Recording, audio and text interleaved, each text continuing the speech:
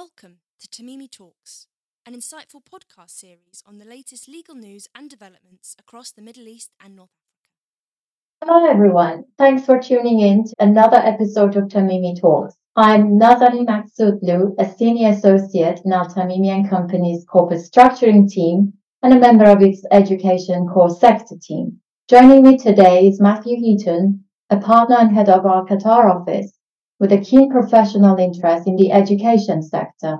Matthew is also a governor of one of the largest schools in Qatar. In this episode of Tamimi Talks, we'll be discussing recent developments in the education sector in Qatar, the impact of the Education Public-Private Partnership Program, otherwise known as PPP, the role of education in Qatar's 2030 vision, and the opportunities that lie ahead. Welcome, Matthew. Nice to have you here. Hello. Would you like to set the scene of this discussion in a bit more detail? Yeah, Qatar, as with many countries in the region, is looking to diversify away from dependence on hydrocarbons. It's issued its Qatar's National Vision 2030, one pillar of which is aimed at transforming Qatar into an advanced country, providing a high standard of living for all via the pillar of human development. And a big part of that is making Qatar a regional centre of educational excellence.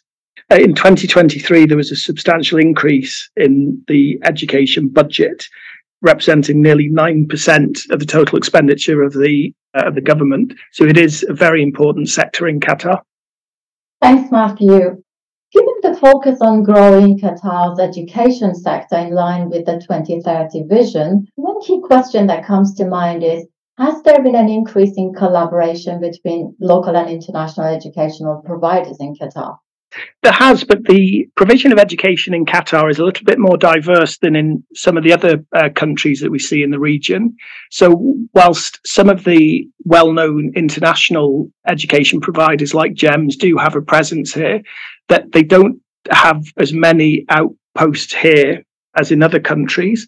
So what we have seen is the development or growth of some key independent schools. So in Qatar, some of the leading schools, Doha College, the American School of Doha, Doha English-speaking school, are independent with affiliations to the embassies of those countries. So they're slightly different from countries where single providers have a very high proportion of the market.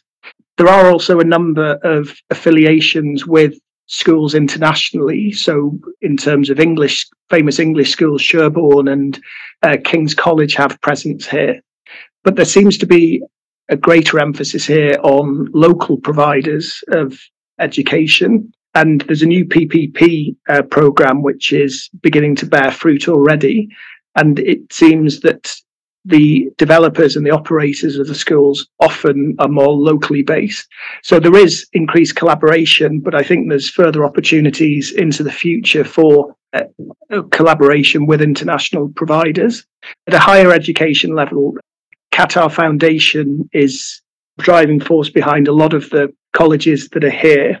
So Northwestern, Qatar University, HBKU, Georgetown, each of those is affiliated to an extent with Qatar Foundation. So that there is collaboration there internationally. So it seems to be more at a higher education level rather than at a primary or secondary level. Excellent. Thank you, Matthew. So as you were just explaining about the collaboration between local and international education providers, another question that came to my mind is, so you do have the concept of sort of international campuses in Qatar? Yes, that's right. Okay. And that's increasing as there's a drive to try and make Qatar a go-to place to either graduates or postgraduate level. Excellent. Thank you. So our next question is, as Qatar looks to diversify its economy away from reliance on hydrocarbons, how is the education sector fostering innovation and handling intellectual property? Yeah, this is really interesting, actually, in terms of how there is a very concerted effort by the government, but also from the education institutions themselves, particularly higher education institutions, to more closely align with the needs of industry and the economy. So we're seeing a rapid development of incubation centres. So universities hosting startups, providing them with know-how, labs and other support, and also providing some of the introductions to seed funding and other providers of know-how. Linked to that clearly is an awareness and of the importance of intellectual property.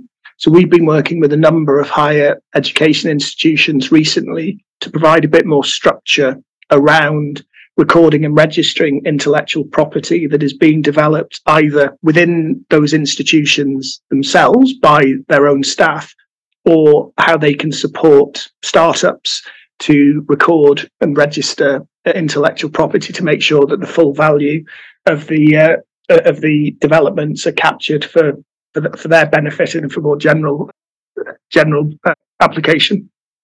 Thanks, Matthew. Innovation and intellectual property are indeed critical components of the thriving education sector.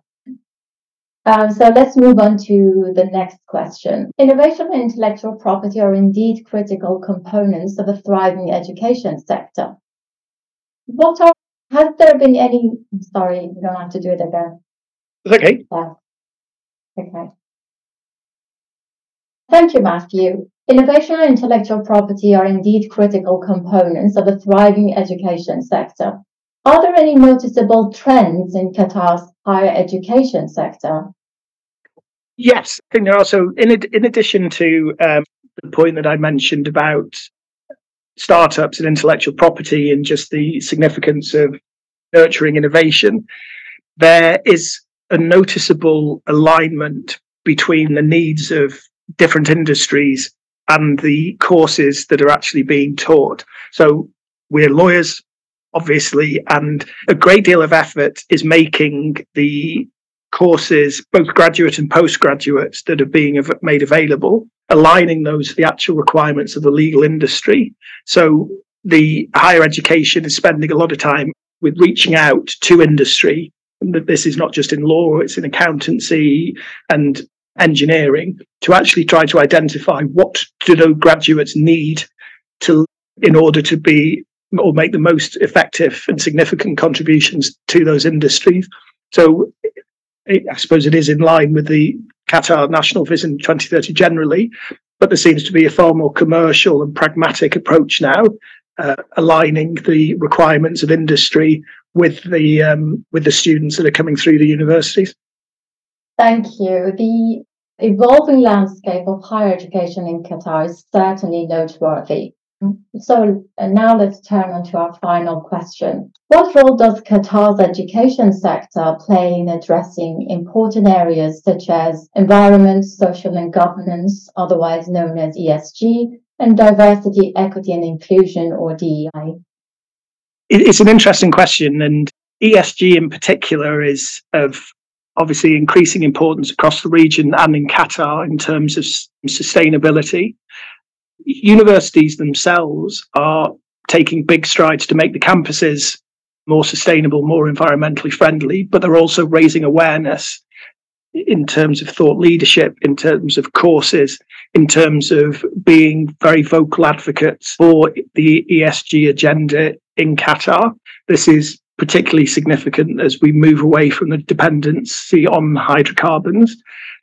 Some very practical examples are the innovation and amount of research into solar technology, for example, recovery of water to make the countries more efficient and less dependent on desalination. So there's lots of very practical, very hands-on ESG related aspects which the universities here are leading with.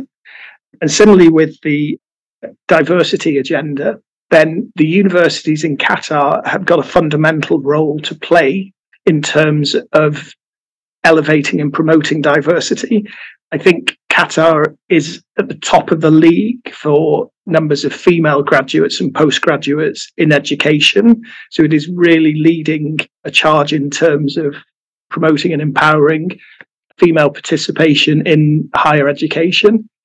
It's also noticeable that a number of very senior deans and principals of the leading universities in Qatar are female. So it seems to be very gender blind, which is obviously a very positive thing. And then it also has a significant impact. A lot of senior members of the government were educated in Qatar, and I think the universities are at the forefront of encouraging diversity, encouraging inclusion.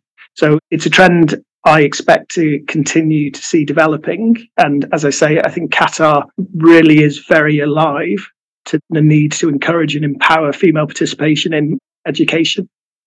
That's excellent, Matthew. It's evident that education goes beyond academics. To wrap up, could you provide some top tips or advice for those interested in becoming part of Qatar's education landscape? Yeah, as I mentioned, there's a very extensive PPP program, so a public-private partnership, where there will be opportunities for providers of education, and as the education sector develops more generally, that there's also going to be a great need for expertise within the existing institutions as the institutions develop their programs to more closely align with industries and the needs of the country going forward. So I think there are opportunities here for investors, for education providers, but also academics, staff as well. And as the education sector in Qatar develops over the coming years. Thank you. And how can Tamimi help? We have got the market-leading education sector across the Middle East. We have people who are deeply ingrained in the education sector and are very familiar with all of the different aspects of education provision, from tendering for projects through construction stage to the actual opening and continuing operations of educational institutions.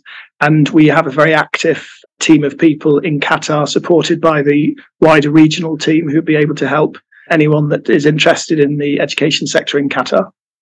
Thank you, Matthew.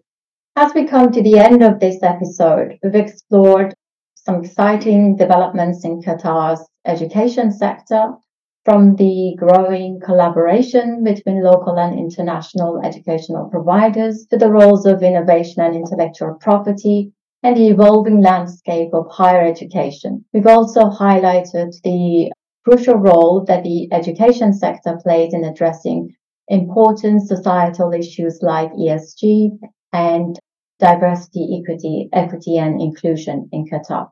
Whether you are an investor, an education provider, or anyone interested in the future of education in Qatar, we hope you've gained some insights today. Thank you for tuning in. We are here to support your journey in the dynamic landscape of education in the Middle East. If there is any area of the conversation that you would like to discuss or want more information on, please get in touch with us. Until next time, take care. Thank you for listening to Tamimi Talk. Stay updated with all the latest legal news and developments on our social media channels.